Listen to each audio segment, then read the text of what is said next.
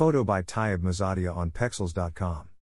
Reinsurance arbitrations are typically confidential and generally proceed with a confidentiality agreement in place protecting all arbitration information, including the final award, from disclosure. This is in contrast to legal proceedings, including proceedings collateral to arbitrations, where generally the public's right to judicial documents outweighs the party's privacy. In recent years, when parties to reinsurance arbitrations have gone into court to confirm, enforce, modify, or vacate arbitration awards, courts have been reluctant to keep the final awards under seal. In fact, some parties have used this trend as a litigation strategy to unseal confidential final arbitration awards by going to court to confirm an award where there was no indication that the losing party would not comply with the award. Bucking that trend, a New York federal court recently allowed the final arbitration award to remain sealed.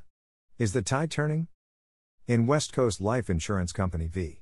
Swiss Re Life and Health America Incorporated, number 21 Civ. 5317, VB, SDNY June 28, 2021, the parties concluded a life reinsurance arbitration over whether the reinsurer could increase reinsurance rates. A final arbitration award was issued and both parties filed the award with the federal court under seal and moved to confirm the award.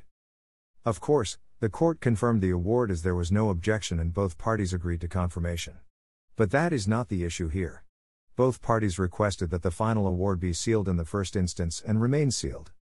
The court noted that generally arbitration awards filed with a petition to confirm that award are considered judicial documents that directly affect the court's adjudication of that petition. CIO Inisse Doyens. Company v. ProSite Specialty Management.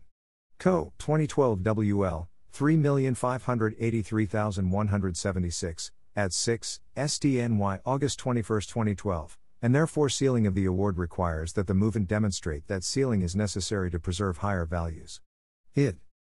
Here, however, the court decided otherwise. The court's rationale for keeping the award sealed is set forth below. Greater than, because the parties jointly request that the court confirm the final award. The final award itself does not directly affect the court's adjudication of that petition. Thus, the final award is not a judicial document subject to a presumption of access. Moreover, the court is persuaded by the parties' assertion that the final award should be sealed because it is subject to a confidentiality agreement and contains confidential, sensitive, and proprietary information that could potentially prejudice the outcomes of related legal disputes not before the court as well as prejudice the parties in future competitive business negotiations. Obviously, those who wish to keep reinsurance arbitration awards confidential are overjoyed with this decision given the many other cases that have gone the other way. This outcome, however, likely will not hold up where there is a dispute about the award or where one party is opposing confirmation.